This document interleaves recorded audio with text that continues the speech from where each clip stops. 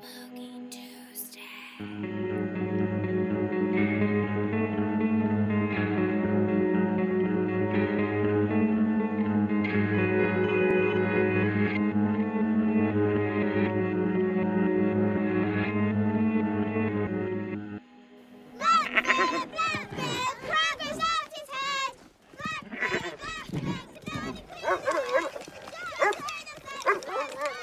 Get back! You two, stop that!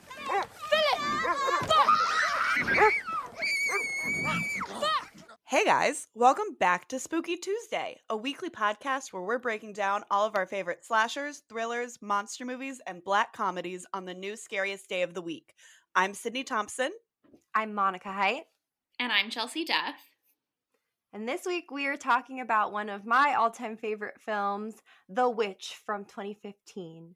Also known as The Vitch, if you are pronouncing it that way, which is not correct, but that's how I like to say it sometimes. That's how it feels in my heart, frankly. Right? Yeah, I was very upset in researching this movie to find out that it's not actually spelled like on all like streaming services with the two V's instead of the W. It's with a W, but it's seen with two V's. When you look at it, it's two V's. I get that they probably wanted to make it like theoretically accessible to the masses or whatever, because people are going to look for the witch and they're not going to know to look for the beach, but it's the beach. Yeah, it's the beach for sure. And okay, so I've seen this movie like 3 times before. I know, Chelsea, you've seen it before, but Sydney, this was first watch. So I guess we want to know, how did you feel? Okay, so I watched it twice yesterday, like spaced out. The first time I watched it, went into this stone cold sober during the day, and I thought it was really boring. I didn't fully understand it. Like, it wasn't scary. It was a very pretty film, but I didn't find anything about it scary. You didn't find anything about it scary? Because there's a moment that I screamed, and I had seen this movie before. No, I was like, okay. And then the second time I watched it, it was dark. I had a little bit of the devil's lettuce. On theme. And I turned the subtitles on because I couldn't figure out how to do it the first time I watched it. Sure. You could figure it out when you were on the devil's lettuce, but you couldn't figure it out sober. She figured it out because she'd seen the movie once and she knew if she tried again without subtitles, she would perish. True. It was much more imperative the second time around. Yes, I was like, if I'm going to rewatch this, like, I have to watch this. And I still wasn't scared the second time, but it was very suspenseful. And I was like, Okay. So I enjoyed it a lot more the second time. 1, that I knew what was going on. 2, that I was very high. And 3, that it was dark. I think you have to watch this movie in the dark. I think you have to watch this movie in the dark. I totally agree. And also, let me just say, yesterday Sydney sent us a text that was like, so I'm an hour into this movie and I'm just wondering, is it gonna get good? It's so boring right now. And let me let you know that, like, I took that so personally and I was so mad all day. I was so mad. I was like talking to James, my roommate, and I was like, I just don't get why she doesn't like it. It's so good. Why wouldn't you like it? And why wouldn't you watch it during the day? I don't understand this. She knows that I love this movie. She's hurt my feelings. So I'm really glad to know that you like it a little bit better, because I was so upset. I dropped off something at Monica's house last night and she was very sensitive and was like, you liked it, right? And she had to like check with me to make sure that I liked it, even though last time we talked about it, I was like, I saw this in theaters, I loved it. Like, I had to reassure her. She was feeling hurt. I was feeling very hurt, and then also I had no one to talk to who had seen it in the house with me, so I was like, Adam, it's good, right? He's like, Monica, I haven't seen it. And I'm like, but it's good, right? It doesn't matter if it's good. He needs to just give you the reassurance you're asking for. Well, we did watch it together last night, and James watched it too, and they all liked it, so that's good. And I'm really, so that did happen, but I'm really glad that the devil's lettuce brought you to a place where you could be one with this film. Yeah, the masses have spoken. Thankfully, Sydney got on board at least a little bit. like I mentioned, the first time I saw this was when it came out in theaters, and I do think that is maybe like a very special experience because it is so immersive a film when you're like sitting in a dark room and it's on an enormous screen and there's no subtitles because you're in the theater, and so you don't necessarily know what's being said, but you're just like thrust into this world. And I think that a little bit when you're like surrounded by it in that sense, it adds to the experience. I think if you're at home and you can't tell what they're saying, you're just frustrated. Whereas in the theater, I was like, I don't know what's happening, but I'm like on the edge of my seat holding my friend's hand. I rewatched it this morning. Jealous you got to see it in theaters. I'm so jealous. That sounds like a magical experience. Let's rent out a theater post-COVID to watch this. when we're like huge podcasters, and Steve Martin and Martin Short are helping us host our screenings, we can do this movie. Okay, perfect. Thank you. I'm very excited for that. But okay, how did you feel about it on the small screen? I usually, when we watch movies, if we're watching together, just so the people know, I will have it on my computer so that I am like streaming it with you guys so that we can all sync up, and I'll usually have it open on one half of my computer screen and my notes on the other half of my computer screen. Rarely will I put it on my TV to watch, but I did that today and I turned all the lights off. And it is still like light out, but it did create a certain sense of like gray ambiance like you have at some moments in the film where it's not nighttime, but it's kind of gray out, a little overcast, and that lent itself very nicely to the film. You got to get that atmosphere going. I did have the subtitles on this time though, which helped with writing down quotes, and also I feel like I got the gist last time, but it definitely went a far way in making sure like, oh, I know what's going on at each moment. The first time I ever watched this movie was probably like 2 years after it came out, somewhere around there, I'm not sure. And I watched it with my friend and my other friend from England.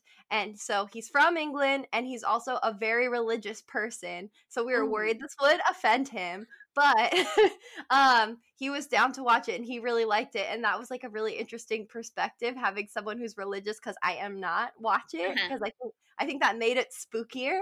Because seeing it through his eyes, and also because he was a lovely British man who could give me little British reactions in real time. That was really nice. But yeah, we definitely had the subtitles on about halfway through the movie the first time because I was like, honest to God, no clue what is being said. And so this time we started it and we were like 5 minutes in and I was like, no, okay, we're gonna put on the subtitles. And like there are so many things that's said that like I've kind of figured out, but like they just say it. They straight up just say exactly what I was like, oh, I figured it out. No, Monica. They said exactly what you figured out. You just can't understand Old English, which is okay. It's like a completely different language. You are valid, Monica. I was just like high as shit, and I'm just like, wow, language has changed so drastically. And that I had to go back because I missed a whole part because all I could think about was how English has changed. Dude, and I'm like, now I've lost like 30 minutes of this movie. I need to rewind. It has changed so much that back in the ye old days when this is set, the letter W did not exist yet. That's why there's the 2 V's. That's what they would do instead of a W, because there wasn't a W yet. So that's why that's like that. That's how much it's changed, which is shocking to me. I mean, I don't know. You're an English person, Chelsea. Do you know more about this? I just learned it from IMDb. I don't. I only know that IMDb you're very close, but it just says that the letter W was not commonly used yet.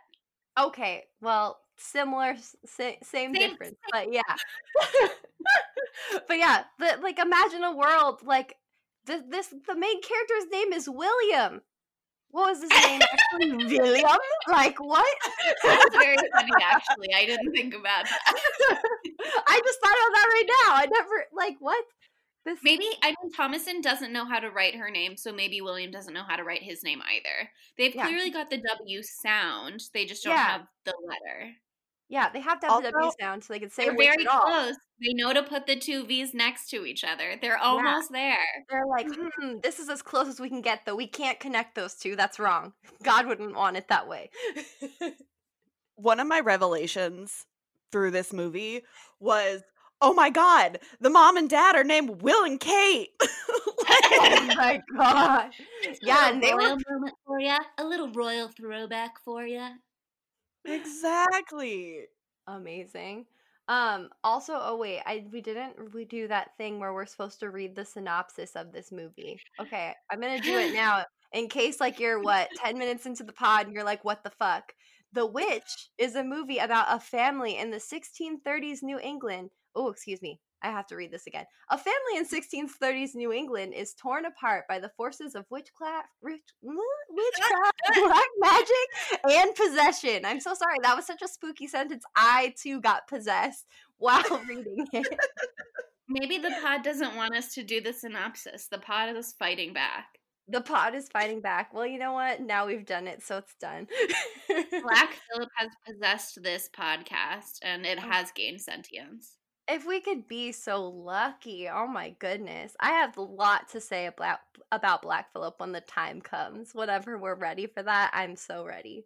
But, I mean, just setting the stage, I can't believe that this was Anya Taylor-Joy's, first credited movie debut. I know, she's exploded. She's all over the place. Seriously. She's such a little cutie in this movie, too. She's so cute.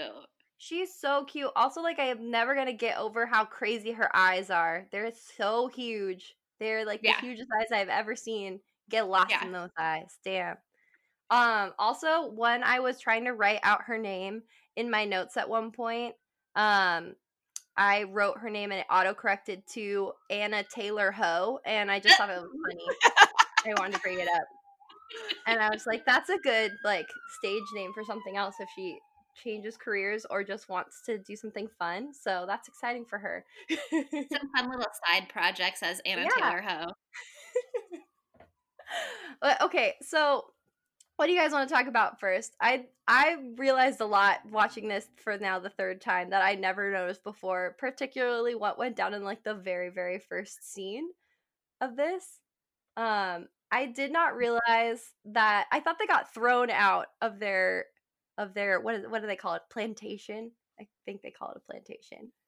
Because they violated the laws of the Commonwealth.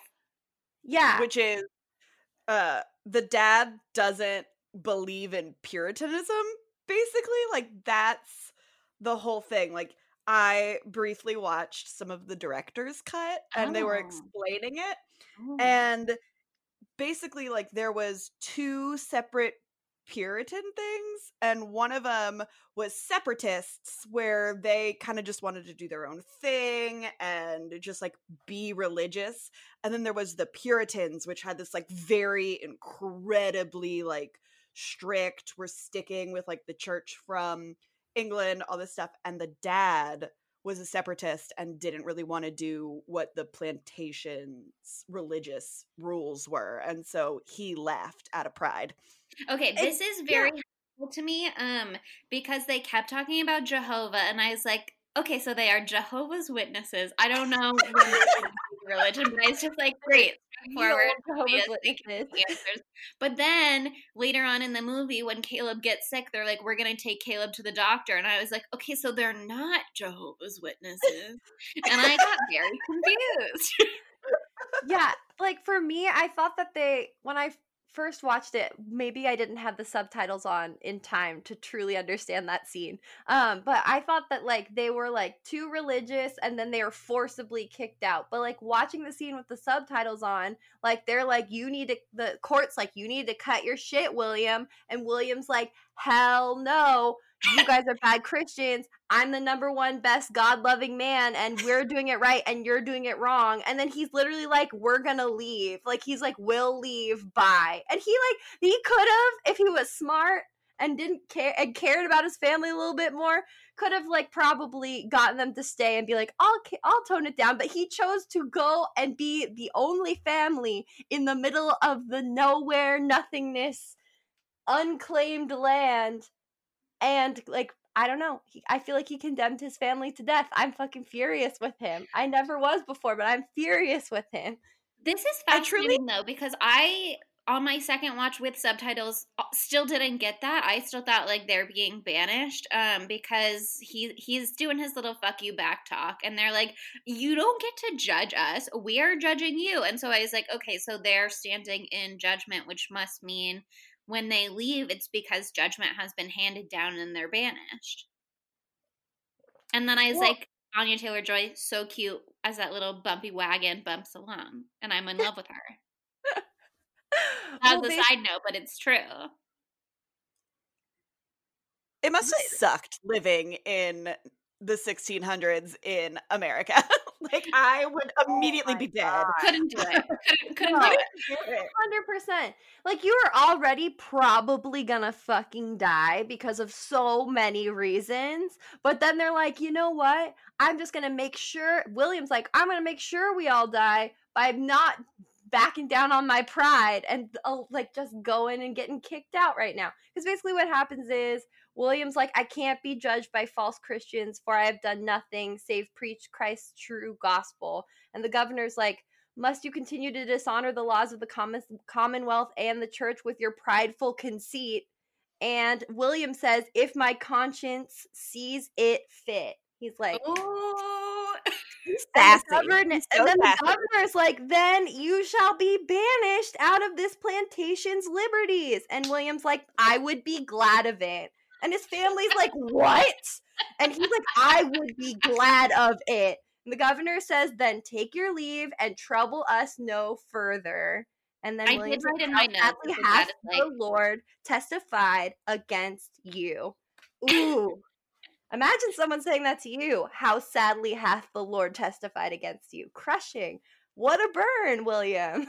Yeah, I wrote in my notes that the dad is like, fuck y'all and fuck all y'all stand for, which I do feel is the ultimate takeaway from that scene. Yeah, 100%. And, like, usually I'd be like, yeah, hun, stick to your guns. You know, we love to believe in something. But not when it's like, tone it down a little bit and stay with a place where there is food and a doctor and all the things that your family and literally freshly born baby child need. Actually, maybe I need to rewatch the beginning again, because I did not get this the first time, but then when I was watching it this morning the second time, it was like, okay, so they get banished and they go into the woods. And first of all, I was like, Sydney, we know, has her thing. Woods are bad. And then I was like, imagine how particularly spooky it would be back in the day. You're in period costume. Like, the period costume of them camping in the woods, horrifying to me. So scary to me. Horrifying. Oh, yeah. And the idea of, like, just full sleeping on the ground, no supplies, you build a fire only out of your own ingenuity, no sleeping bags, nothing. I'm terrified. But then obviously they go into the clearing and there's nothing there, and then it like cuts to they've got like their little goat shed and they've built a house and stuff like that, and they have a baby. So I thought it was like a 1 year later kind of thing, and the baby hadn't been born yet when they were banished, and then they had the baby during this time that they've been like growing corn and like building the home, etc. It's probably that because I didn't see the baby in the court scene. I mean, I didn't pay attention to the baby because I was too seethingly mad at William. Like, honestly, like seeing red. I was yelling at the screen. Adam told me to shut up. I don't know how long it takes to build a house in the 1600s, but I would assume if you are one man and perhaps a teenage girl, it would be a while. Right? In my notes, I have how long have they been gone because they built that house real fast.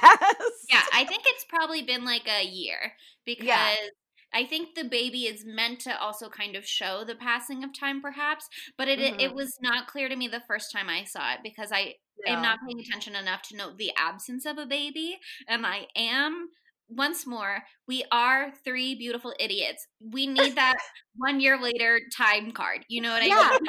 They had Right. little cards too, like not throughout the film, but at the beginning and at the end in that ye old script. So they could have had it in the ye old script. 1 year, Later. I don't know. Feed us this Goth, information. We 1 needed to year get this later, down. est. There you go. That's Make putting it it in so a clear for us, please.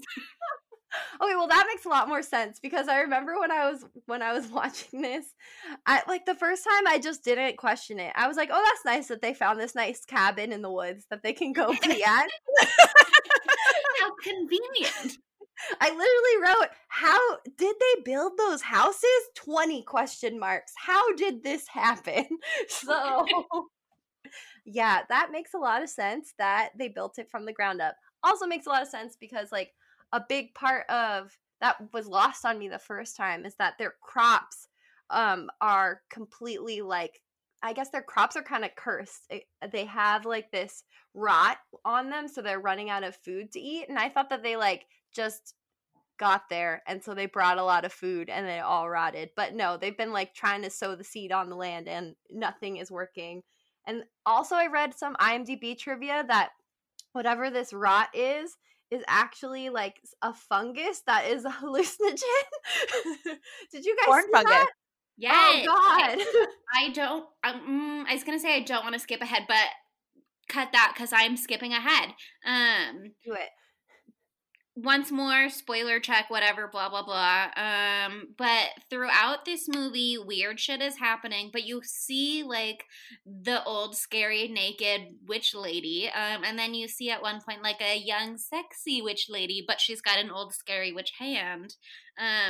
But for the most part, you still could kind of be like, is this a character imagining things, perhaps? Like, to some degree, there is a little wiggle room for a while of being like, okay, this could still be Blair Witch style. Maybe nothing actually paranormal is happening, and it's just like you're going crazy in the woods. Especially if you've got hallucinogenic corn nearby. Mm. Because there's a moment where the movie could have ended and been a completely different film. After, and again, skipping ahead, so just beware, but shit really goes off the rails as the movie progresses. Lots of people got within this family by all kinds of different means, but there's a moment when Thomasin is alone at the end and she just goes inside and like unlaces her corset and takes it off with the petticoat and sits at the table by herself. And then I was like, the movie could end here. And it would leave you to be like, was it paranormal? Was it not paranormal? I don't know what's happening. But the movie continues from there. And then it like addresses things head on. And you're like, okay, this is no game. And Yeah, we aren't playing. this is not a joke. Black Phillip will fuck your shit up. And he did, and he will again to somebody else, probably. But, No, yeah. I mean, let's just get to it. You would let him, wouldn't you? I mean, yeah. Yeah. I'm gonna get into this more like when we talk about the end, but like, yeah. Once he's no longer a goat and he is a human man, salivating, dangerously sexy. Oh my God. Right? No. There's two things that I noticed about this movie. So the whole title of the movie is The Witch, a New England Folktale. Mm-hmm. Like that's the whole title. And at the very, very end of the movie, like right before the credits, it says that this movie is based off of like real folk tales that, you know, were written down and all that kind of stuff. And so I think like this movie is very just like a very straightforward, like there is a witch, there is a thing, because this is the story basically that they tell all the Puritan people and the children to kind of keep them in line with their faith. Like this is if you step away from like God and all this kind of like things, like this is going to happen to you and your family. Yeah. So this movie is incredibly just like literal and straightforward to me. It's also a little propaganda, like don't get like you have to be part of not just the faith but our church, because if you are doing your own thing, you got to go out in the woods, that's going to be bad for you. It's going to not go well. Yeah, I mean, like, as if that's the propaganda's purpose, it worked on me. I'm like, oh, I'm not gonna leave the plantation. I'm gonna probably stay. I would leave if I were Anna Taylor-Ho. Things kind of work out for her in the end a little bit, you know? Yeah. No, Anna Yes. Taylor-Ho gets it going, and she does what she needs to do. Also, She I just is Anna Taylor-Ho by that end of the movie. by the end of the movie, she has made her full transition into Anna Taylor-Ho. Also, I wish I had written down Anya Taylor-Ho because Anya's cool, but we have to stick with the canon, and I just checked, and I did write Anna Taylor-Ho, so that's her name. Anya Taylor-Joy in the beginning of the movie, but by the end, that's Anna Taylor-Ho. That's all I'm saying. Wow, yeah, wow. The autocorrect, like, predicted the future. Crazy. Well, once more, Black Phillip up in this pod. Oh my god. But okay, so, like, I also love about this movie, like, it starts out, they're out in the woods, they're all doing their business, but, like, it goes from, like, this is fine, they're just having a time in their cute little house that they just made, to, like, everything is fucked immediately. Like, I don't know if you guys ever saw the trailer for this movie, but it was one of my favorite trailers that I've ever seen. I really, really like trailers. And it, like, focuses on the peekaboo scene, and that's what really got me so excited to see this movie. But yeah, that's the scene where you know that things are about to go wrong, and it's probably like 15 minutes into the movie. But let's call her by her name in the film, Thomasin, which, like, let's discuss that for a second. I had no idea what her name was for like 40 minutes, I think, and then I was like, Thomasin is her name? What? I love that name. It's love that name. It's grown on me a great deal, but at first I was like, this is rude. That was their firstborn, so they obviously wanted to have a son named Thomas, and then they were like, well, we'll try to make it sound a little bit feminine, and went with Thomasin. So cool, I like it. A lot of cute nicknames. Tommy Gal, you could call her that. I'm so sorry. We're gonna move on. I wouldn't. I guess you could if that's what you wanted. I guess I did right then. Anyway, we'll never again. But yeah, it didn't feel right. It hurt me. I feel embarrassed. You missed the whole Tommy Cat. You can call her Tommy Cat. Oh my god, Tommy Cat's really cute. Thank God you're here to right my wrongs. I don't know. I still don't love that. So anyway, Tommy Cat goes out with baby Samuel. And okay, I'll give him this. I'm not a big baby person, but that's a cute baby. It was a very cute baby. Very cute baby. Very good at being a cute baby for the about 3 minutes that this baby is in the film. But, like, imagine being Thomasin. You're just, like, out there being adorable with your cute little baby brother, and you're playing peekaboo as one does with a child that does not yet have object permanence. And nice. You're by the woods because the woods are beautiful, and you're far away enough. You're pretty far away. They're, like, many yards away from the woods. She's in what you would call a safe space still. Yes, definitely. She's maybe by the creek. The creek is very safe. And you're just doing peekaboo. You do it 3 times, and the 4th time, the fucking kid's just gone. This is why I don't babysit. Like, can you imagine? The psychological trauma from that alone is a whole horror movie. Yeah.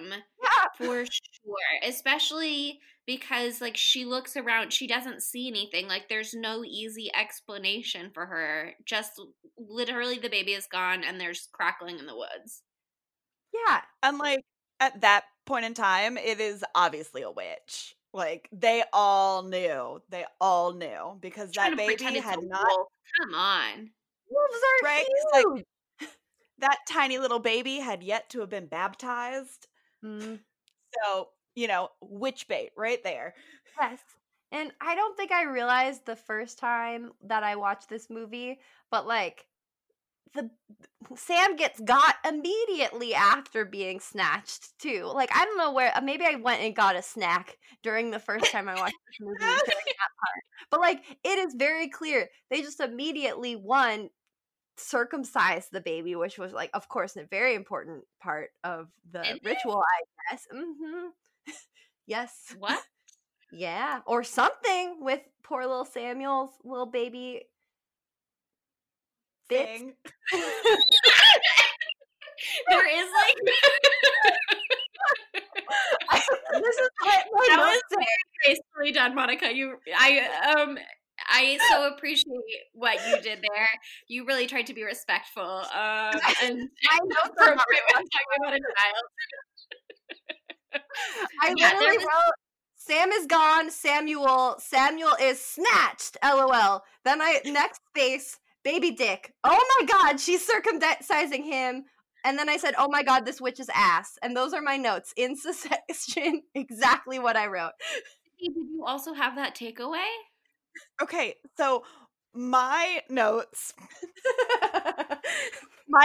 just said, why does ground up baby look like baked beans? Very Massachusetts.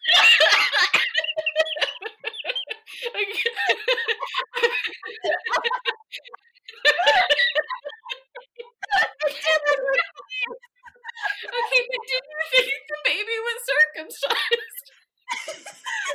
Right past that part. I didn't even think of that. I thought maybe that's just where she started cutting him up. So I guess technically, because she chopped up the whole baby, she did circumcise him. Oh, man. What I wrote in my notes was, in the woods we see a witch or other hooded figure with the baby. Okay, scary hands, get away from the baby. Because she's got like, her witch old hand is kind of like moving all over the baby. It is coming from like between the baby's legs and kind of uncomfortably lingers near what Monica called the baby's bits.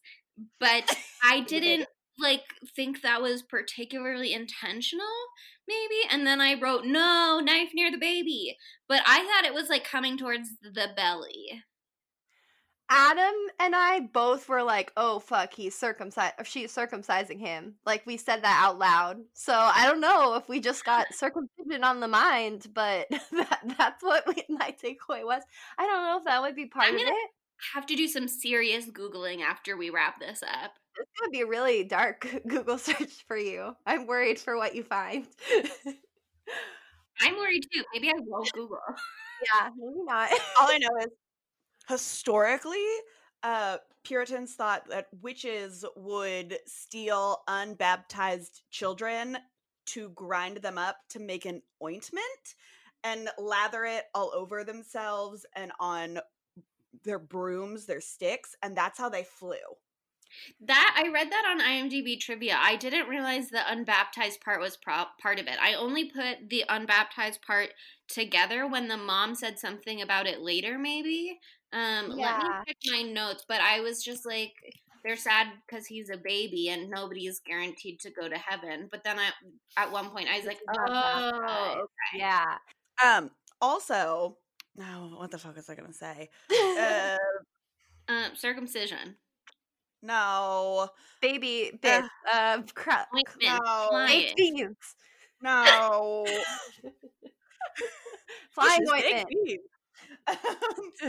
If you rubbed baked beans on your broom, you will fly. Confirmed. I remember what it is. Parents back in ye old time never really formed emotional attachments to their children until they were about 4 years old, because babies just died really young back in the day. Like, it took a lot to keep children alive.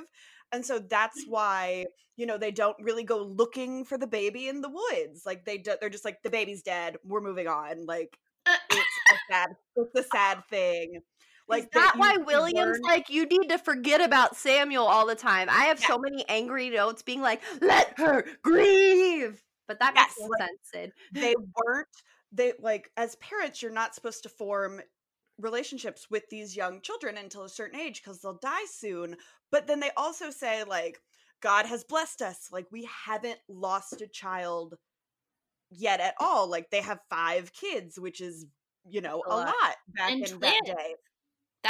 And twins. I'm sorry. So I think the mom, who is used to having all of her children does form this emotional attachment to her newborn baby because, you know, she's a woman. Mhm. And that's why it's hard for her because she's, you know, she's so used to having all of her kids when most of the time they don't. I Yeah, looked and at, there's like a bajillion Game of Thrones. They're not references, but there's like links in this movie, and there's Harry Yeah. Potter because anytime you've got English actors in anything, you're gonna get one or the other. Oh yeah, it seems like every single English actor was in Harry Potter, at least one of the films or the new ones, and so they're all connected back.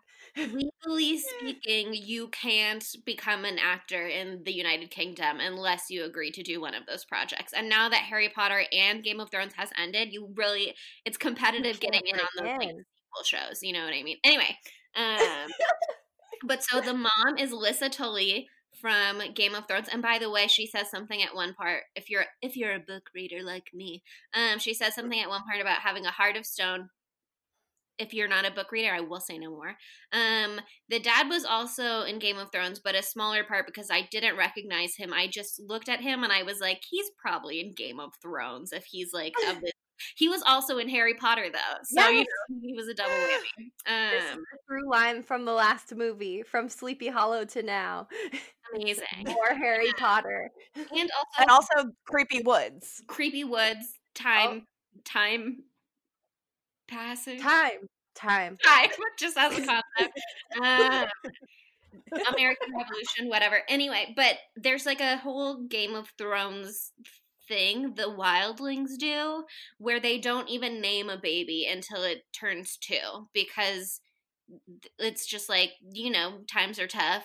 You're out in the wilderness, babies die even today. But things really were bad back in the day when you couldn't microwave a bottle. I don't know. Having a baby is hard enough when you've got all the resources. Yeah, and all they had was freaking hallucinogenic corn. Which seems bad for babies, I assume. Yeah. I'm not a doctor. I do not know how people just survived like this. Like, so I know hard. they did, obviously, because we're here now in 2021. But I'm just like, good for them. Sacrifice. We're very grateful. They did it so, like, we don't have to. You know that meme that's like, my hands look like this, so hers can look like that. Like, this is. They put in the effort for us. You know, they walked so we could run. Like, thank you. But okay, just back to the baked bean baby scenario really quickly. When I was watching this happen, and we see the witch and she's like older and she's like, you see her ass, she's got that ass that is a spooky ass.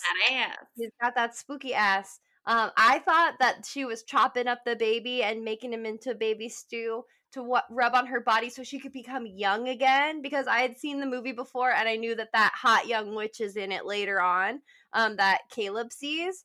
And so I wrote in my notes, this is why we do witchcraft, to stop pancake ass.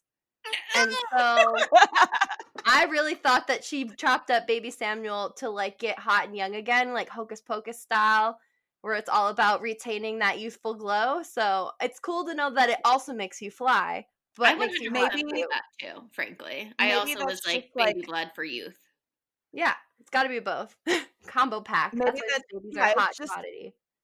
It's just another fun side effect of baby ointment, you know. Yeah. Amazing. Hot bod flying.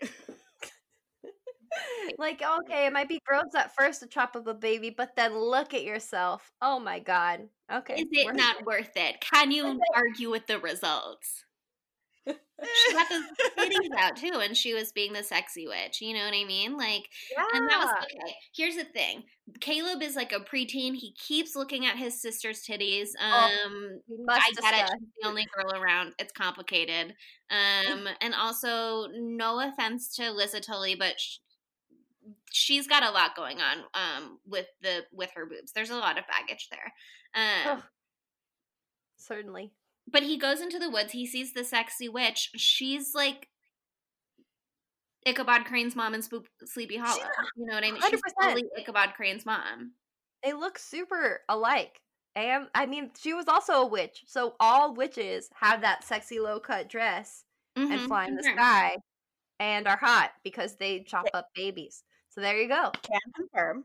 Okay, but here's the thing. Before the witch scene, I was fully committed to my theory, and this is where this movie could be gayer, but arguably maybe is already gay. I was like, both Thomasin and Caleb gay. And then I was like, he's got a boob obsession, but first of all, whom among us does not? And second of all, I feel like, it's one of those things where it's like, that's something that you're supposed to like, even if you're supposed to resist it. But from the Bible all about like sin and looking lustily on people, and you're not supposed to do that. So I was like, they feel like they're both baby gays, and he is like looking because he knows he's just about that age, and he's supposed to resist looking, but he hasn't been looking, and so he's like curious. I was like fully coming up with excuses for it in my brain because I was like, they're both gay, and then he met the booby witch in the woods, and I was like, Yeah, I mean, I like that in theory, but I think he's super straight because he's super horny for his sister. I don't know. Also, he's a tiny baby, and his dad. Sorry. I actually, here's the thing about this movie. It is fully fucked with all parts of the family, but I love the sibling relationships so much. And before things go fully off the rails, I also really like the father-daughter relationship that Thomasin and William have. And it's like really sweet. And also that like father-daughter solidarity when you're a teenage girl butting heads with your mom, extremely relatable. So many of us have been there. But like, even though he's like starting to be like maybe puberty, he's still so little, and she still is like pulling him into her lap to comfort him, and she's like tickling him. Like, it felt like Caleb was very much still baby, and Thomasin was like the best big sister. I totally agree. That actor who plays Caleb is an absolute cutie patootie. His little freckles. I was like, oh. But that's what makes like the later part of the film with like his whole character, which we'll get into, all the more horrifying because he's got such like a cherubic little baby face. But I just think he's such a little sweetie, even though obviously he's got a little bit of the hots for his sister, but we talked about it. There's no one else around, so we're going to not get too deep into that. But he does so much to try to help his family. Like, he goes with his dad into the scary, scary wood that is very, very scary. And then he meets a spooky rabbit. Horrible. Very scary rabbit. Very terrifying. And then he gets home and he covers his dad's ass for, like, lying to the mom. And the mom... And then he comes up with the cutest lie in the entire earth where he was like, Mommy, I saw an apple and I wanted you to be happy. And so I went to go find the apple for you. Like, that's so nice. That is nice, but I was also like, you guys are super religious. Isn't anybody mad about this lying? Oh, yeah. Yeah, I mean, that was bad. But, like, that's, again, another thing. Like, all these people, they're lying, they're doing all these things, and yet they're supposed to be incredibly religious. Like, Thomasin calls her dad at the very end a hypocrite for doing all these things. Like, I think that's like another, glaring thing that we notice watching this movie. The hypocrisy. Only putting the pieces together in hindsight, because in my notes I was like, Caleb is lying. Why is hunting bad? Just because they're not allowed in the woods, presumably, which I think is part of it, but also it's because he wasn't like prepared to tell the mom about the traps at that point, because they only had the traps because he sold the silver cup. Yeah. The cup runneth over with drama. Which she blames Thomasin for losing or stealing when it's really the dad. The dad is out here causing trouble. Seriously, I was so mad at him during that dinner scene where he wasn't coming to Thomasin's defense, and Catherine is just so obviously blaming Thomasin for the death of Samuel, like 1,000%. Which, like, understandable, and she's grieving, and Thomasin was the only one there, and so, like, babies don't just disappear most of the time, so I can imagine why you would be like, there's something that we are not hearing, there's something we don't, she's not telling us, but also hated the dad in that moment. like, all he could be like, he wasn't even like, Thomasin didn't do it. He was just like, Thomasin says she didn't do it. And it's just like, sir, We didn't need you to stand up and be brave and tell the truth, but no. Oh, God. Okay, but also in my notes, I'm weirdly attracted to the dad. Question mark, question mark, question mark, question mark. Yes, there was a scene where he's wearing just a sheet around his waist chopping wood, and I was like, I don't think I'm into the dad because he's very pasty, and I don't think that I like his long hair, but this concept is really speaking to me. Oh no, he's tall, he's skinny, he's waif-like, he's got the long hair. He looks like he's maybe sickly, which is something that I am into, I guess. I don't know, but I am. He definitely looks like a lot of boys that I would have been very into at bars in Silver Lake. Yeah, there's another moment later on where I thought the dad was hot. You know, for this role, that actor had to lose 30 pounds so he could look like he was a starving farmer in the middle of nowhere in the woods being attacked by a witch. And he did a really good job embodying that. Yeah, fair enough. Also, you talked about the bunny rabbit earlier. I know we see the bunny rabbit. We see the bunny rabbit multiple times throughout this movie. And two things. One, the bunny rabbit is named Dizzy. Oh, I didn't know that. The bunny rabbit was named Dizzy, and Dizzy had a 16-year-old bunny handler. And apparently, Dizzy was one of the best actors on stage. Like, hit all its shots, did so well. Like, were Black Phillip, the goat. They hated having this goat. Oh my God, wait. I have prepared for this discussion if we're ready to have it about Black Phillip. Okay, let me finish with the hair, because there's one thing that's very important. Is because it's folklore, actual folklore, people saw hares as either familiars to witches or the actual witch itself. And there was all these rumors where men would end up following hares into the woods and would never return. Ooh. And so I think whenever we see the hare, it's supposed to represent there's witches in the woods. We see it with Caleb and the dad. When Caleb and Thomasin go back into the woods, like that's why the dog and the horse get so freaked out. When they're in the goat pen, she sees the hare like feed, like when she's dealing with goats. So like that's supposed to represent a witch is here. Yeah, and like, oh, sorry, you go, Chelsea. I wrote in my notes that I kept being like, the devil bunny, the devil's in this bunny, the devil bunny is back. Like the idea, and I read this on IMDb, but I didn't know the parts about like all the folklore with men disappearing into the woods following bunnies. That's super interesting. Because like I could tell something was not right. I didn't know what it was until I read IMDb. But the idea that there's like this little spy the whole time, because it's one thing if the devil is just like corrupting them throughout. It's another thing entirely if you've also got like the witch's eyes on them the whole time. Mm-hmm. No, I love that, and you can tell that it's something. It's not just a bunny that's spooky looking, because it like just stands there. The little eyes, and it just stares and stares and stares. So it's like it's taking it all in, and it makes me feel bad too, because I feel like the bunny like finds out about Caleb when William and Caleb go into the forest that first time to check the traps. And like then once the bunny gets the eyes on Caleb, it's like, I'm a witch on the inside and I'm gonna get that boy. And then that does occur. Caleb gets got. Caleb gets got. I know you were waiting to loop back to Black Phillip, but can we talk about what happens to Caleb? Because I don't know that I get it.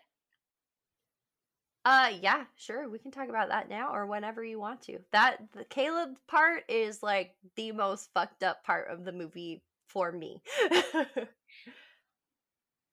Okay, so he goes into the woods and he's following the bunny and he comes upon like the wood witch's hovel, and then Sexy Lady comes out and she like lures him in and she gives him kiss and has scary hands that reveals like, oh, she's the old witch all along. But then when he turns back up in the freezing rain naked, like, he's in a house, he's sick. There's at one point where his jaw locks up, they pry it open, and out comes like a rotting apple, which terrifying. And then he just like has his extremely dramatic death, which we can talk about. In my notes, though, I was trying to keep count of all the deaths, as I often do. And I usually try and write down the manner of death, but for Caleb, I just wrote died of witchery, presumably. The baby got squished up for ointment, but like, what was the deal with Caleb? Well, I think that, I mean, Caleb had been baptized because he was born back on the plantation, so they couldn't use him for ointment. Probably couldn't eat him either because his body been like sanctified or whatever baptism does. I don't know. But I feel like that was part of like just like this ongoing torture of the family, like psychological torture of the family, because I feel like maybe like their presence where they were just on the outside of like the witch's domain was like maybe threatening, and so they're doing like all they could to like rid them from that land. Yeah, it's a turf war, 100%. She's like, this is my corner. Yeah, because I think all of that was just like like obviously he gets possessed, so Caleb's possessed either by a witch, the devil, whatever it may be. And also like it's interesting because like earlier in the film he is like a little horny, you know, he's looking at his sister's boobs, and then he gets taken in, and it feels like it's pretty obvious that like something of a sexual nature is occurring with the witch because of all of the kiss stuff that happens. And then when he comes back and when he finally does die, he literally like, it's like he's simulating an orgasm as he dies, and it's like it is 100%. And it's super, super like, 1, disturbing, 2, the worst thing I've ever seen in my life, and 3, just like that's like the worst like possible thing for it to like for a Puritan family to be, for his death to be so sexual in nature. I think it's just meant to just absolutely fuck them all up mentally. For me. Yeah.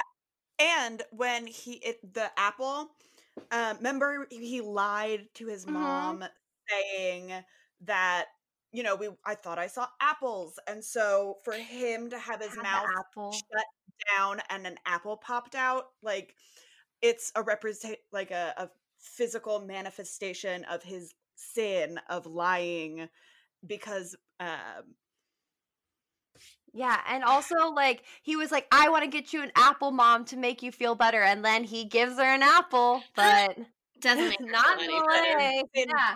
Apple. This is more of the townspeople being like, don't look at boobs or you'll get got by a witch. Don't lie about anything, especially apple trees, or you will vomit up a rotting apple. Yeah. Okay. All right. I see. That scene, man. That scene, Caleb's death is my favorite death. Because, it's the best. One, I had truly no idea what was going on, but 1, I love little baby Caleb, and 2, he was so dramatic in it. Like, so good. This performance was amazing. Let me find my chill. I wish that I had like what he said like written down, but I couldn't write it down. It's all happening so fast. I have some of it.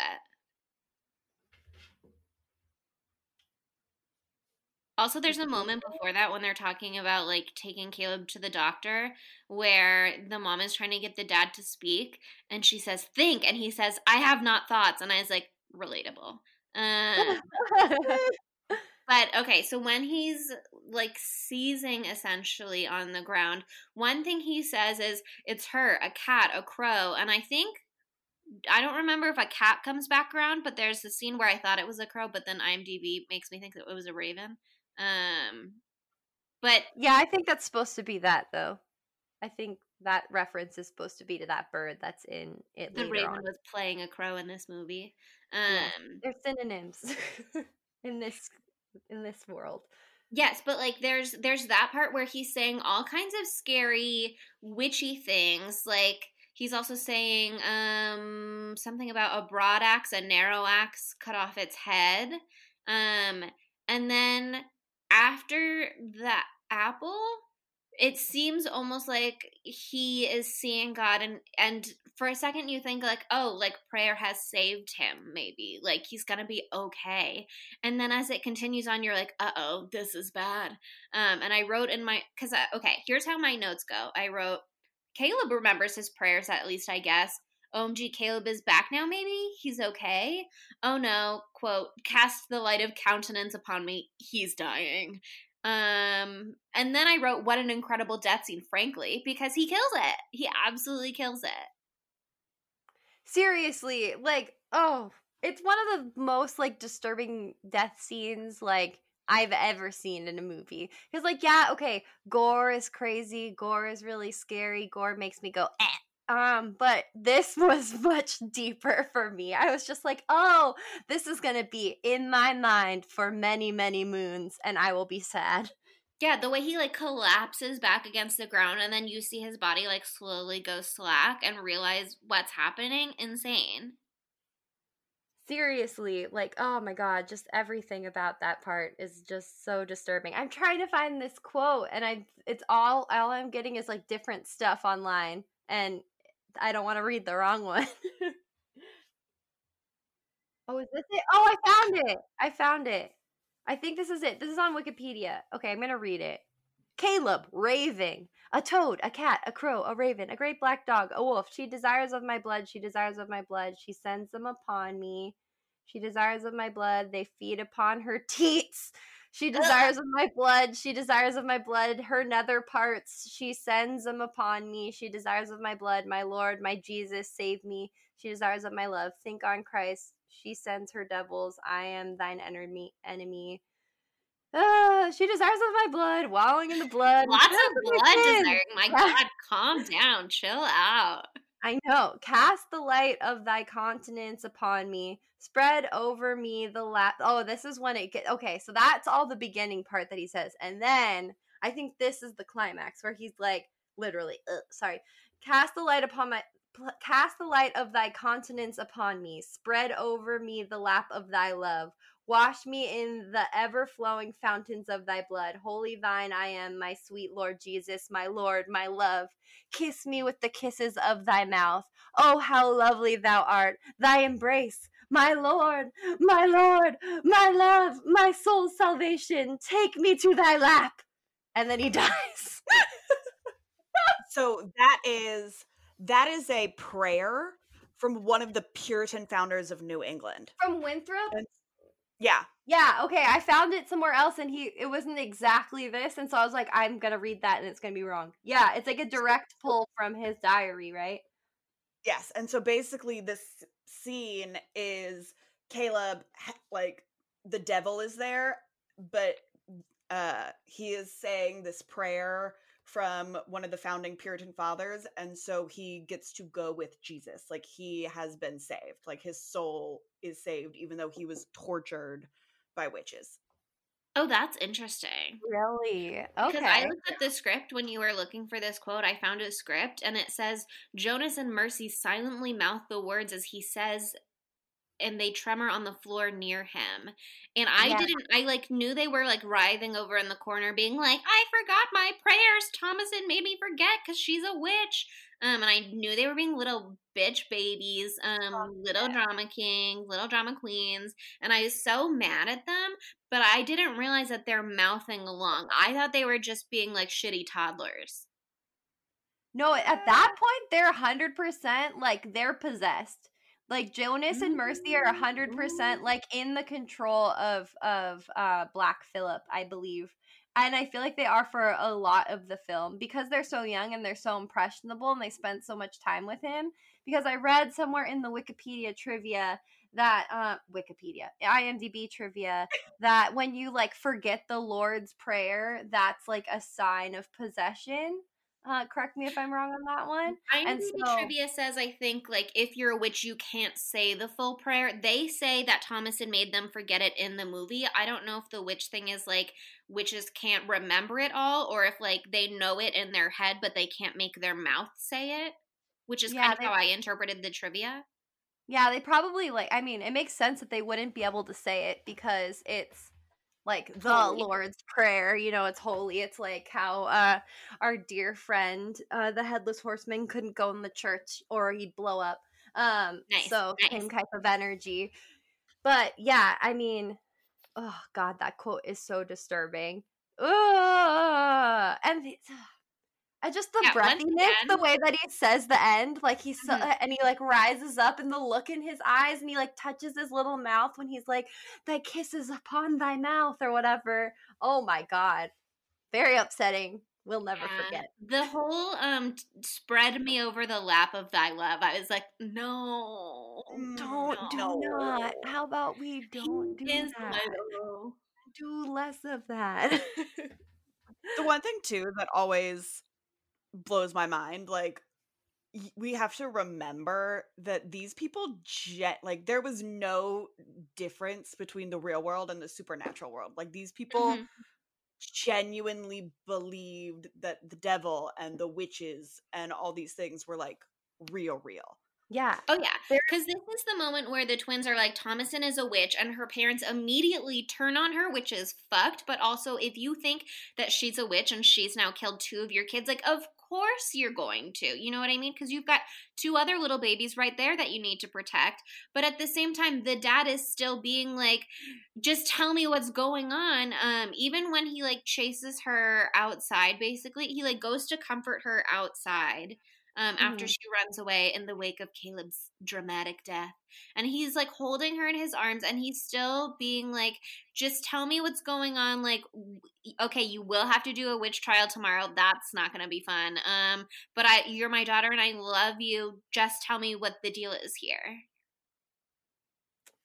Right? Like, he wants to know, like, are you doing this? Are you a witch? Like, I've seen it with my eyes. Like, I know like there is a witch among us. Like, he feels like he's got irrefutable proof at this point.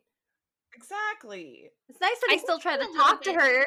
Yeah, I think he a little bit thought like, okay, probably there's no hope for her if she's a witch by now, but maybe we can like get the witch out of her somehow if she's being possessed. Like if she hasn't signed the devil's book, but somehow the witches are like using her for their evil purposes, she will have to, I don't know, this is before the Salem witch trials. I don't know what they were doing for witches at this time, if they were doing the whole like, do they float, do they sink, do they light on fire, whatever you do for witches, all lots of things that seem bad, seem not good, crushing, you know, lots going on there. I just feel bad, you know, for people at this time, especially young Thomasin. Like, you can't go through a bad girl phase at all without being deemed a witch, you know? She doesn't even know how to write her name, so she couldn't have written it in the book yet. And, you know, she's just going through a little bit of a time. But I just have to say, we haven't talked about it enough, about how much Jonas and Mercy suck. Like, I hate them so much. They suck so bad. They're both really creepy. Also, great names, really good names, So cute, and they're like snuggling always, and I love them, and I think they're adorable, and I do think that they're like very bratty toddlers, but also I relate to that.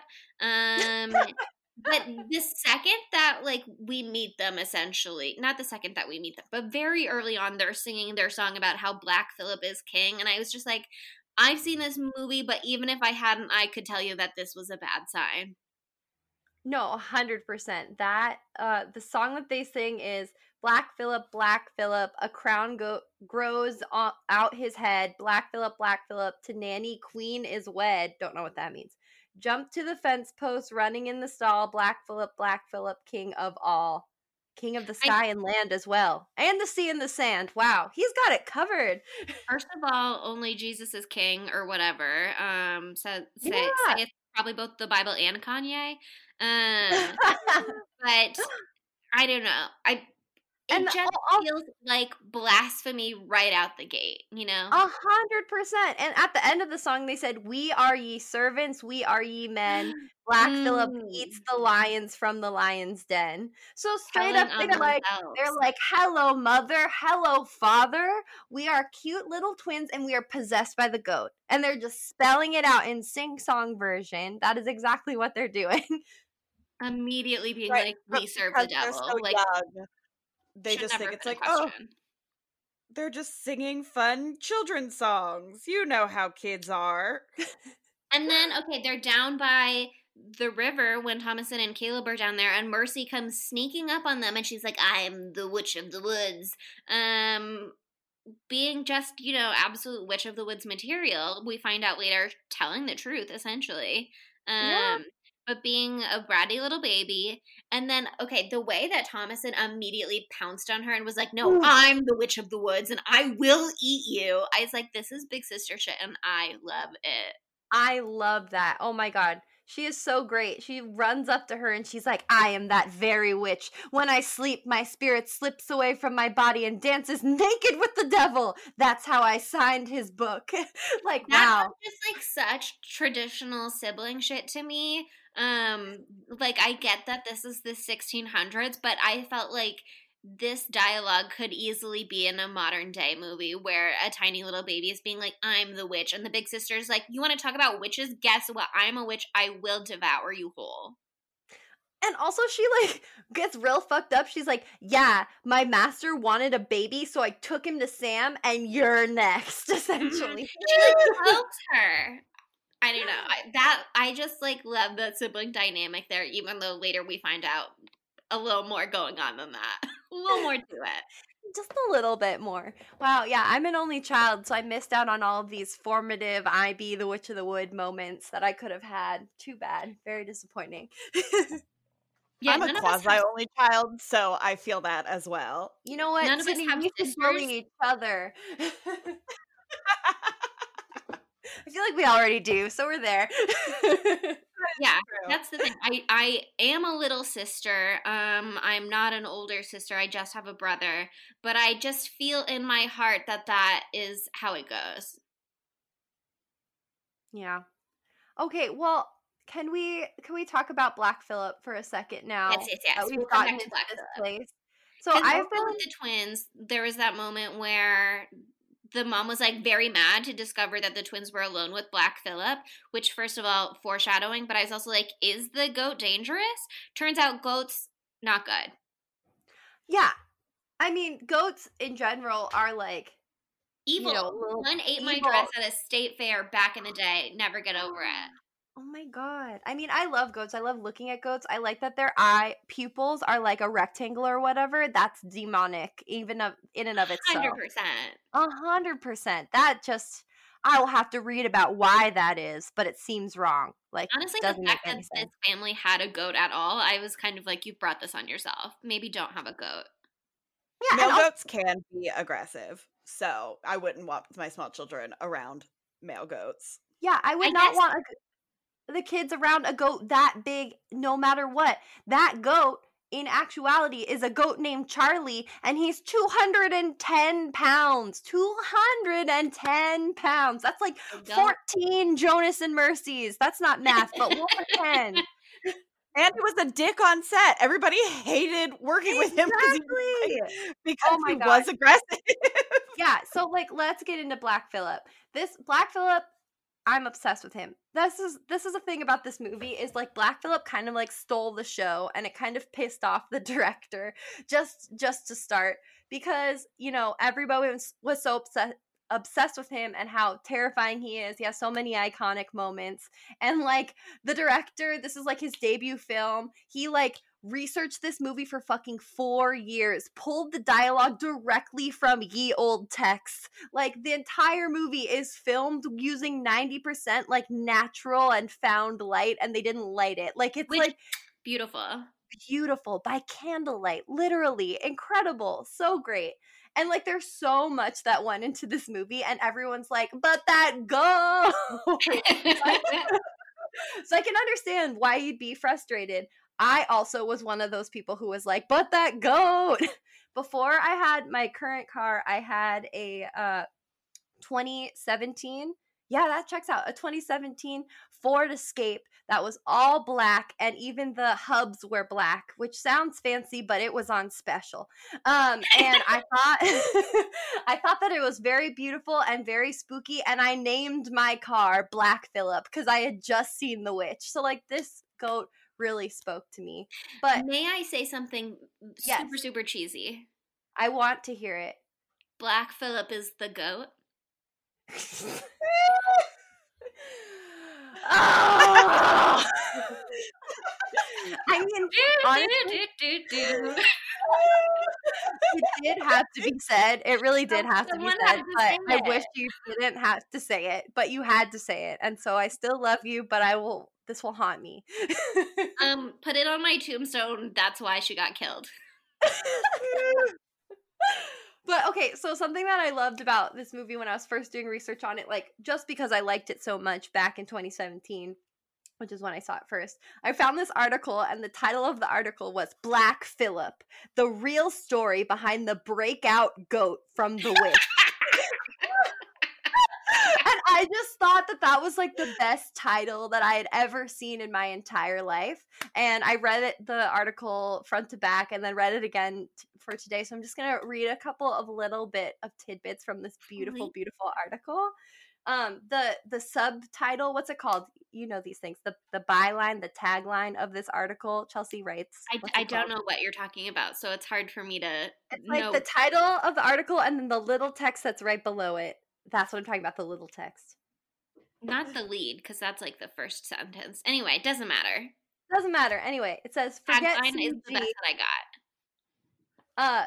This is what it says. Forget CG. The horn star of the horror release is an extremely real 210-pound Billy named Charlie, who put his co-star in the hospital and still gives his director nightmares. So like, wow, we'll never live up to be anywhere near as iconic as Black Phillip or Charlie, excuse me, just from the get-go. But, truly possessed by the devil, truly insane. It's really funny to me that you say the director was mad that Black Phillip stole the show, because Black Phillip was supposed to be in more scenes. Like, they had more planned for Black Phillip that they had to cut because Charlie was such a little monster.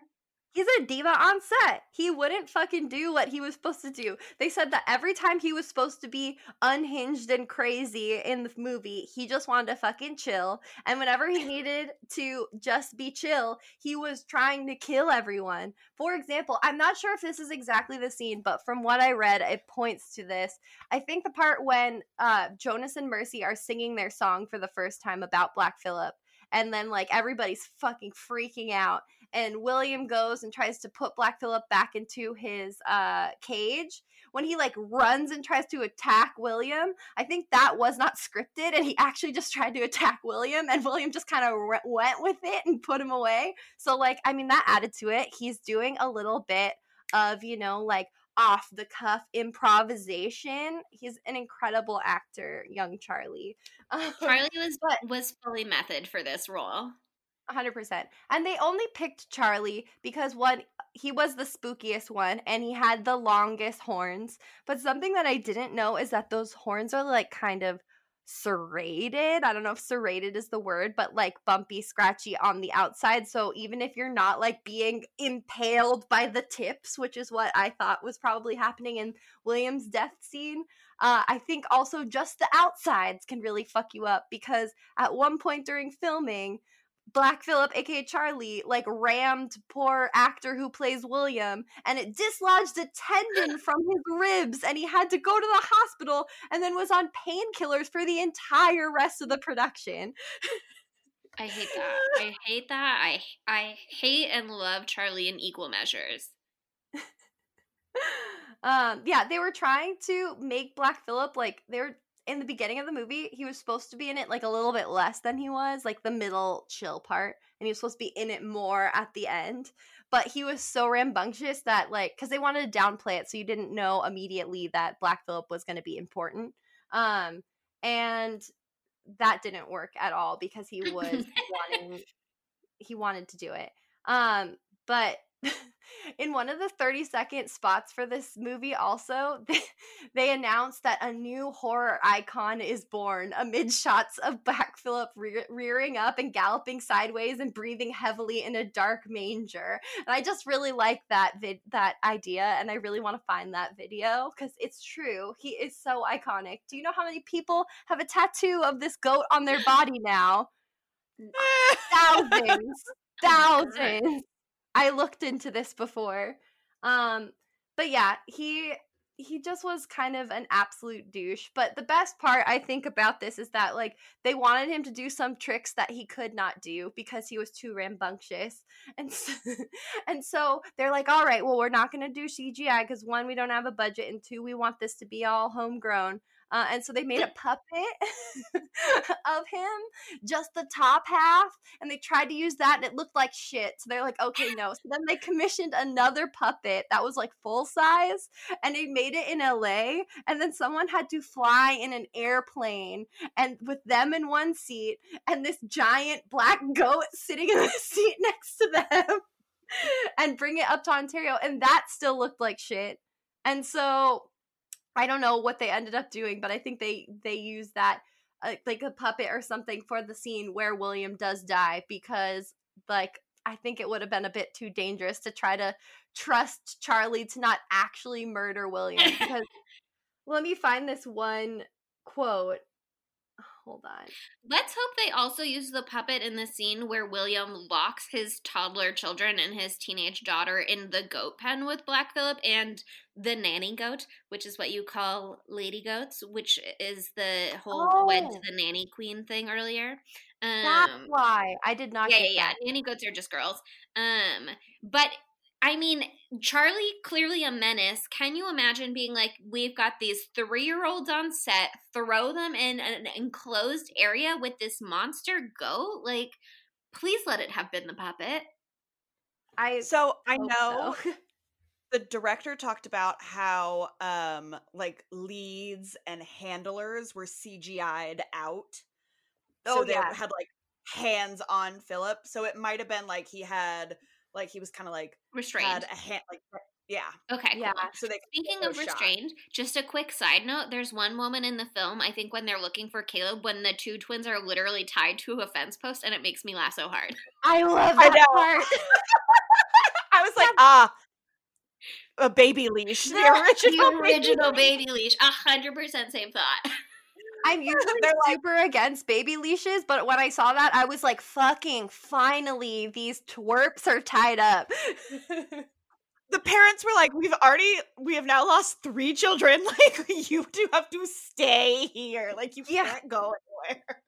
Okay, so I found the quote. So the guy who plays William, his name is Ralph Ineson. Oh, I don't know if that's how you say it. But anyway, like we said earlier, he had dropped 30 pounds for this role. And so he was like kind of like not in his full weakened state. And little Charlie here had 50 pounds on him. So he had to have all these interactions with Charlie, aka Black Phillip. And he was like, he's quoted as saying, as I didn't have a lot of gas in the tank, really. So it was kind of like hard for him to be literally sparing with this goat that then went on to dislodge one of his tendons. That actually did happen. But he said he fucking hated Black Phillip. William hated him. He said he was horrible, really, really horrible. From the moment we set eyes on each other, it was just kind of hate at first sight. He had 2 modes, chilling out and doing nothing, or attacking me. Damn. Yeah, just a rivalry for the ages, a true feud. Yeah. And the last thing I'll say is that everybody hated the goat, except for his handler. And the handler was just like, everybody hated the goat, but like there was this one scene where he had to do this crazy kick on a leash and not hurt the children, and he did it right like 5 or 10 times, and he did a great job. So I don't know what they're talking about. I'm glad Charlie's got at least one person in his corner. It can be lonely being the villain in a story. Yeah. And the director said that after the movie was over, at one point he went to this restaurant called like the Smoking Goat or something like that, and he purposely ordered a goat like meal and ate it thinking of Black Phillip because he hates him so much. Spiritually, Charlie, I am gonna chew you up and spit you out. Yep. So that's the story of Black Phillip. I love him. He's a beautiful goat, and I miss my car named Black Phillip, though he served me well at the time. And we will be posting a photo of Black Phillip the car next to Black Phillip the goat on our Instagram story. I will provide that for you, Chelsea, and it's going to be really nice. You'll love it. Thank you. Okay, yeah, I said earlier there was a moment that I screamed in this movie. There's like a whole sequence here that made me extremely upset. Oh God. Where Catherine gets got by the devil. And she has her whole little fantasy of Caleb with Samuel, and she's losing it. But then the crow, raven, whatever it is like the second that she's like, I'm gonna breastfeed this baby, I was like, no. And I knew it was gonna be bad. I didn't remember that it was a crow pecking at her nipple, and that she would wake up the next morning with a bloody nipple and the dress, like, just horrifying to me. Absolutely awful. Hated all of it. I thought that was the worst it was gonna be. But then the dad steps outside and immediately gets got by Black Phillip, and that's when I screamed. Gourd! It was too much. I was overwhelmed. After the crow nipple, to have Black Phillip jumping out of nowhere, like, I couldn't take it. Absolutely horrifying. Really quick side note about the lady who plays Catherine. Her character in Game of Thrones, Chelsea, you're the expert, correct me if I'm wrong, but doesn't she have, her whole thing is that she still breastfeeds her son until he's like 10? So like there's like a lot of like breastfeeding related shit with her, and like I don't like that it's earlier. all over the place. She's got a lot of baggage with those boobs, and it's not good. It's very alarming. But another thing I totally missed and only realized when reading the IMDb trivia is that, like, apparently, I guess they don't show it explicitly, but she signs her book in the Book of the Devil before she starts getting teated up by the crow. I'm sorry I said it that way, but it's true. But yeah, apparently she like became a witch in that moment when she sees her children and they like get her to sign it. I didn't realize that. Did you guys realize that? I did not. I didn't either time that I watched, and then I read the IMDb trivia and I was like, oh yeah, as if I had known it all along. So I guess some part of me recognized. Maybe he mentions a book. Caleb, but I didn't write it down. Yeah, and also there's some other note that I read that like the crow or raven could be like a familiar, and they do like suckle blood from things. So that I think was another, like, from witches. So I think that's a sign. Yeah. Oh yeah. The witches like feed their familiars with a blood nipple. That's just a commonplace thing. Which There's also some kind of sacrifices to be made as a witch, I guess. It does gotta loop do around what a you little gotta bit do. to when Thomasin is milking the nanny goat and it's just blood. And then you find out like the little bunny has been in there, the lady is in there sucking on that nanny goat later on. Just a lot of really horrible stuff. So, okay, what happens once Jonas and Mercy and Thomasin get like locked into the little cabin with Black Phillip and the nanny goats? Like, after William puts them into the manger, that's what it's called. What is going on there in the night? Like, did Jonas and Mercy die and we never see it? Like, I think all that's chaos. The implication. I added them to my body count, and in the notes I wrote, presumably torn apart in the goat shed. Well, so I read something which is dicey. Because I'm assuming they were older, they were all baptized, but at the very, very end, you see a bunch of the witches in the woods float, and they're all just like floating up in the air, and so maybe even though they were baptized, they can still be used as baby ointment.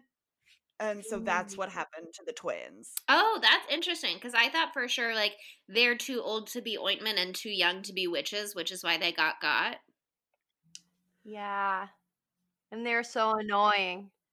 So Which is why they needed to be murdered, and I guess they were young enough to be turned into baby ointment. I mean, that would be helpful for the witches, if they were, because that's a lot of baby right there. Toddler size, great. 2 of them too. Like, that know. clearly could lift up 8 witches. Yeah, for sure. If you're sparing with it, 100%. Oh my god. But yeah, I mean, just because I hated them so much, I know you love them, Chelsea. I really would have liked to have a little more clarity there with what happened to them. But, you know, mystery is important, I guess. And so, fine. But that moment when, oh yeah, I mean, the moment that made you scream that you were just talking about, Chelsea, like, William gets out of bed with his bloody nippled wife. He walks outside. The first thing he sees is all the nanny goats massacred. And he sees his daughter just start to lift up her head and then immediately gored. Like, oh, God. And then the fact that it's not even him being gored that really gets him got. It's that Charlie, a.k.a. the Black Phillip, comes back with a vengeance and just rams him into that big thing of wood, and he is just like smooshed to death by all of the big pieces of wood that he chopped. It's just, he doesn't get any better for William. He's just getting it from all sides here. It's not good. If Caleb had to learn don't look at titties and don't lie about apples, I guess William's lesson was like stop chopping wood all the fucking time. Which Thomas does call him out on. When she's doing her whole like you're a hypocrite thing, she's like, you just chop wood. And I was like, he is chopping wood an awful lot. But he looks so sexy chopping that wood. But like, if my clothes needed to be washed in a stream, I once more, none of us could survive at this time. We just are not built for it. But I certainly would not take the opportunity to be like, sure, I have literally nothing to wear but a sheet, but I'll just get some wood chopping done in the meantime. You know what I mean? Like, to me, that's an excuse to hang out inside and just chill a little bit. Well, I would imagine if I was someone who was like coordinated enough to chop wood without chopping off my foot, my leg, maybe a finger, any sort of thing that is attached to my body, which would probably be maimed in the process, it would be very cathartic to chop wood. You know, just seems like a great way to get out some anguish. Just, you know? Mm-hmm. Doesn't that seem nice? So he's got a lot of anguish because he's condemned his family to death due to his pride. So maybe he's getting out the guilt that way. Oh, fair enough. Fair enough. That's how I feel about it. But okay, is it time to talk about like the beautiful, beautiful ending of this film? Because like it's the best. I would like to say just really quickly before we do that, there's one more death before we get to that point, and that's the mom. Oh my god, I totally forgot. Yeah, and like that part is so heartbreaking to me. I mean, you can understand why this woman like fully fucking snaps. Don't like though how she kept calling Thomasin a slut. First of all, leave my baby alone. I love Thomasin. I would die for her. But then she has not become Anna Taylor-Ho yet, okay? That's like once Black Phillip comes fully into the picture for her. She's still Anya Taylor-Joy at this point. And she's on the ground. Her mom is on top of her, like throttling her, and she's just like, I love you, I love you. Like, ugh, my heart. So sad. And then she gets her with the freaking whatever that is, knife thing, maybe the wood chopping implement itself. It's some kind of like butcher knife, yeah. Oh, okay, yeah. And like she's just gushing blood onto her daughter's face. And then you think that maybe like that would be the wake up call. I thought maybe she would be like, oh my god, this is my daughter. No, she just goes full in, and then she has to get absolutely chopped in the face by her own daughter. Very sad. Very upsetting. All the blood on beautiful Thomasin's face. No, but she does look really good with blood on her. She does. Yeah, she looks really great. Blood on her. I don't know how old she was when she filmed this, so I'm hesitant to talk about that too much. But she's a tiny delight. I'll say that. That's age appropriate, regardless.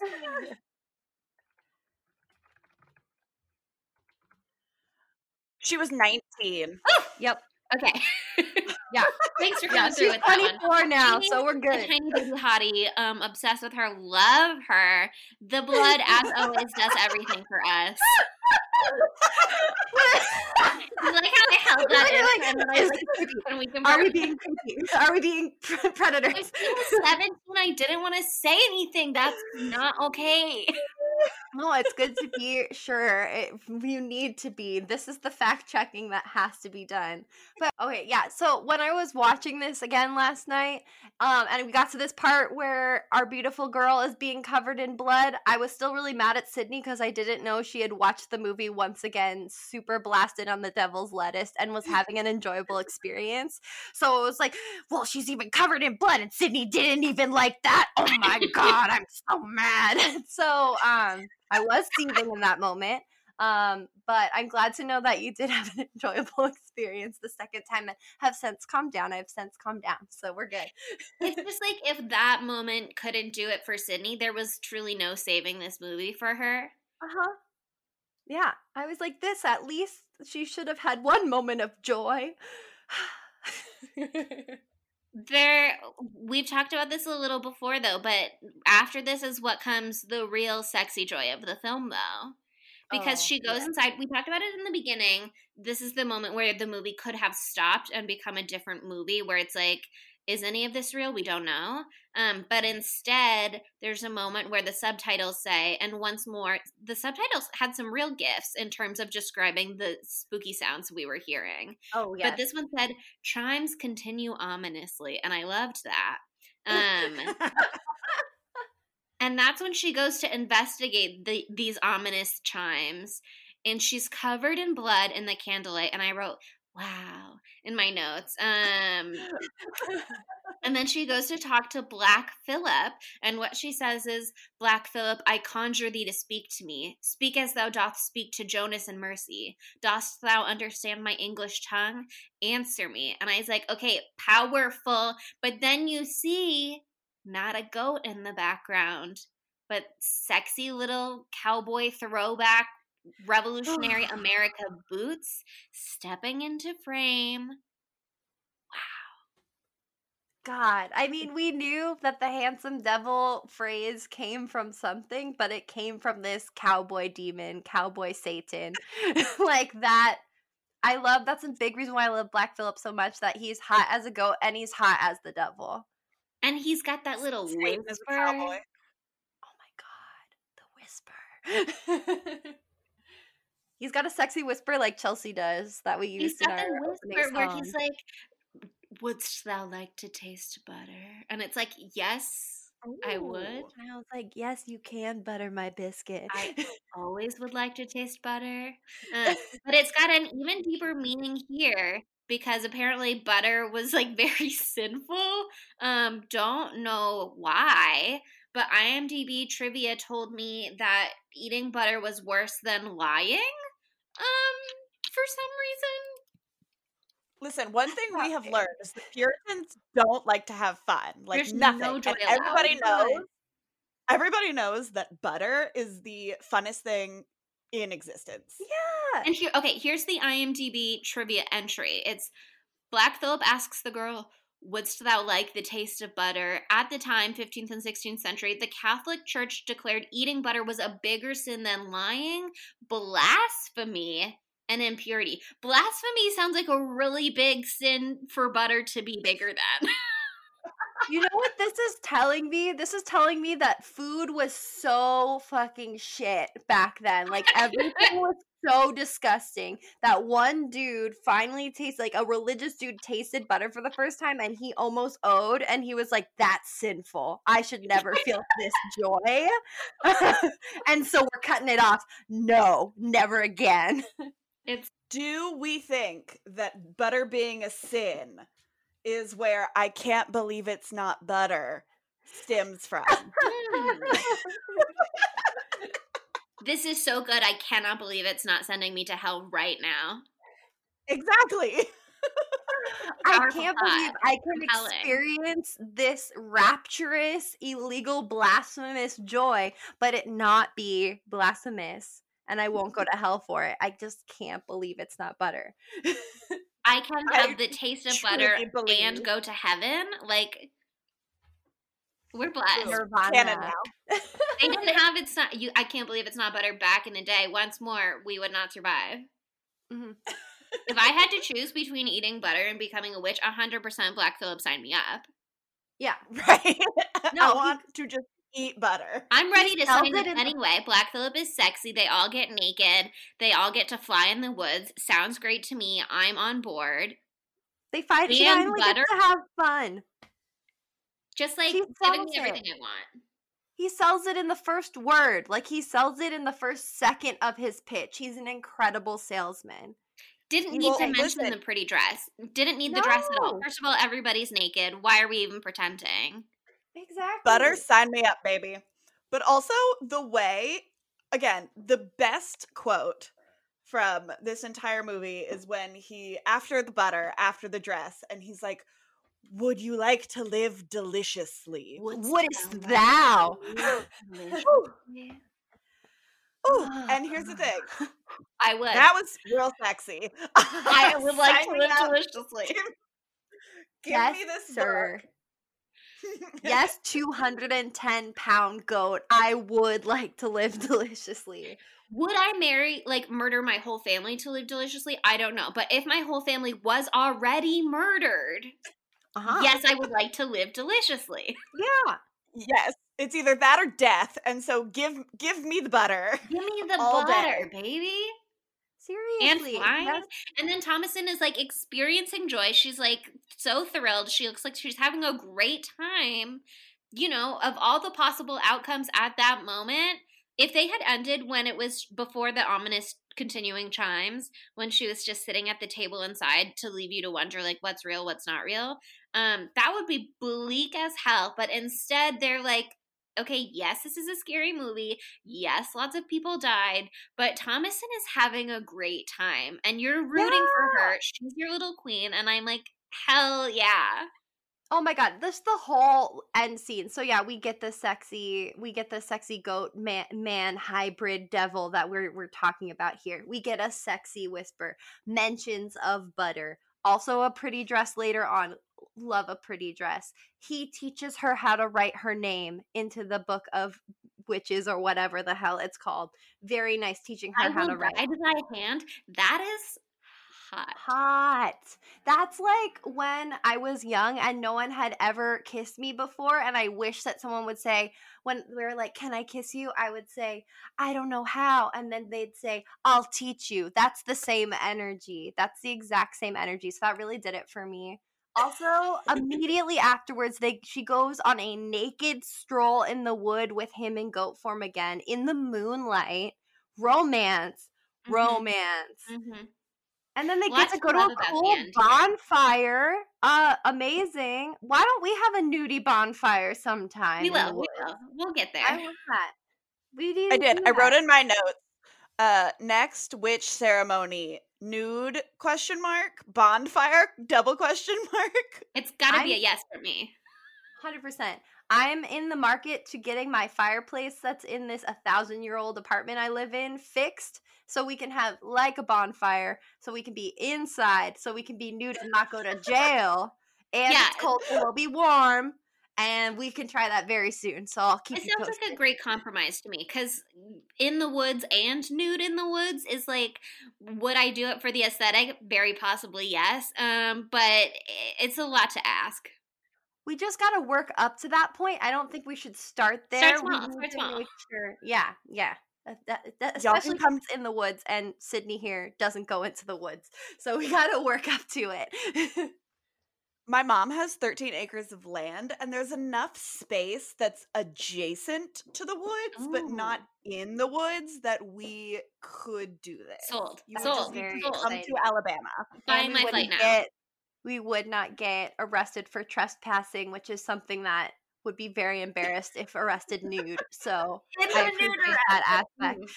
Okay. Anyway, we've Yeah, got I'm our sure plan. my mom won't care. Before we can do that, we do have to finish this episode. We've done a couple of our regular things right now. I think we all agreed Caleb's death is our favorite death by far. 100%. Like lots of Yes. other good ones. The mom is a good death scene. The dad is a good death scene. But, like, nothing can compare. I think it could be gay. I mean, I think Thomasin, there's plenty of room for her to be gay, especially now that she's in covenant with the devil and is a witch. You know what I mean? Like, that I feel like is inherently gay to some degree, you know? I feel like the part at the end is Yeah. her coming out party. Amazing. Yeah. And once again, bisexual queen, because there's a flirtation there with Black Phillip. Like, let's not play. 100%. I love to be represented in film. A witch Okay. bi loves goats. Amazing. So other than that, we've got our Dumb Bitch Award to give out. Ooh, I have very strong feelings about this. I also have a very strong feeling about this. Okay, one of you go first then. I can go first. I think it is without any argument, unless you argue with me, in which case there is an argument. But I think William is the fucking dumb bitch. William is the dumb bitch. He is the dumb bitch. From the beginning of this movie, I was like, his pride cast them out. His pride cast them out. That is why they're out in the world all by themselves with nothing. And then he's a big liar who lies. He doesn't defend his daughter. He brings Caleb into the cursed woods. And so that's how the witch sees Caleb. And then that's how Caleb gets got. And then he doesn't know how to tame a beautiful goat. And so he gets gored.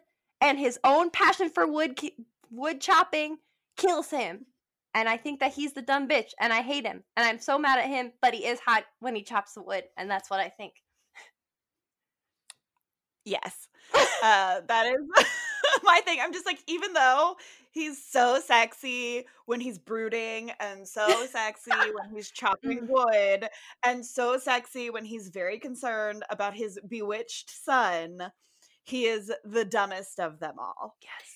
He does literally say at that one point, think I have no thoughts. Like, that's dumb. That is dumb bitch material right there.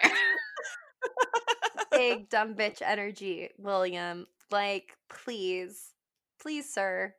I know that God is king or whatever, Jesus is king or whatever, but like your family. Gotta think about your family. Hate him. Yeah, I don't know that I would have come to that conclusion on my own, but now that you both have said it, I'm like, how could I ever have considered anybody else? So I am fully prepared to give William the Dumb Bitch Award. He deserves it. He is definitely deserve it, but I also think the twins honorary should mention. be up there as well. Honorary mention. Because they are toddlers. They don't really know what they're doing. Somebody should have a better eye on them. Obviously, there's a lot going on, but like they should know better than to talk to the goat. Yeah, in this household, you're telling me that they're gonna be like, let me talk to Black Phillip and call him the king, and he's gonna whisper to me, and it's fine. They know better. No, absolutely not. I agree. They get the honorary mention. Okay, so honorary mention. Does Matthew Lillard find a place in our beautiful film? I, for one, think it's perfect without him. Okay, I think he could have been one of the judges that sent the family away. Like a quick, 1-2 line. Like I think I want to see him in period piece. Ooh, like I think he would be a sexy Puritan. I mean, and no offense to any of them, they all did a great job or whatever, but they're not memorable. Matthew Lillard brings a little something special to every role he does. I thought maybe he could be Person Black Phillip, but Person Black Phillip is already so good as is, you know what I mean? Yeah. That like I think I would be distracted if I was like, is that Matthew Lillard? Yeah. I think you're spot on with one of the townspeople in the beginning. That feels like a good spot for him to have a moment where he's like, are you seriously gonna dip because of your pride instead of just following the rules like everybody else does? And it wouldn't be like terribly distracting. I mean, it would be a little distracting. But it would be like right at the beginning, so you would forget. You know what I mean? Like, yeah, that's true. Like I forgot that scene even happened at all. So you might have paid even more attention to the opening scene if you're like, oh my god, Matthew Lillard. Remember that part with I Matthew must Lillard? focus on this scene. Amazing. That's true. Maybe I would have understood the takeaway there if Matthew Lillard had been there underlining the importance for me. Totally. Exactly. Okay, so now we got to do our knives out of fives. And so who wants to take this one for the first stab at it? I think Sydney should go first so that we can end on a high note after her. Okay. But what was the overall rating for this? Yes, movie? okay. I realized that we forgot to do that last time, and that's always, I've appointed that to myself as my job because I'm always fascinated about it. And we forgot to say Sleepy Hollow, and doesn't matter now. But this movie on IMDb gets 6.9 out of 10. And on Rotten Tomatoes, this is super interesting, actually. It got 90% fresh from critics, but the audience only gave it 59% fresh. Actually, 59% might be rotten. It's like a huge disparity. I could see that. It's because they didn't watch it with subtitles. I think that's honestly a lot of it. Like, I'm sure critics had a lot more time to like process and think and rewatch and also appreciate all of the like logistical elements and like filmmaking, blah blah blah. Whereas like the common person in the audience is just gonna be like, what did they say the whole fucking movie? Which was me in the theater when I watched it, but also I was like, yes, I love it and I am here for it. But I did finish the movie being like, don't really know what happened. So I can see why people would not know what happened, and also if they found it slow like you did the first time, Sydney, I can see why people would be like, you know, it's better than nothing. I'll give it 59%, but I don't agree, but I get it, you know. Yeah. So where are you at, Sid? What do you feel in the end? I'm going to give this a 3.5 out of 5. Oh. That's not that bad. It's not that bad.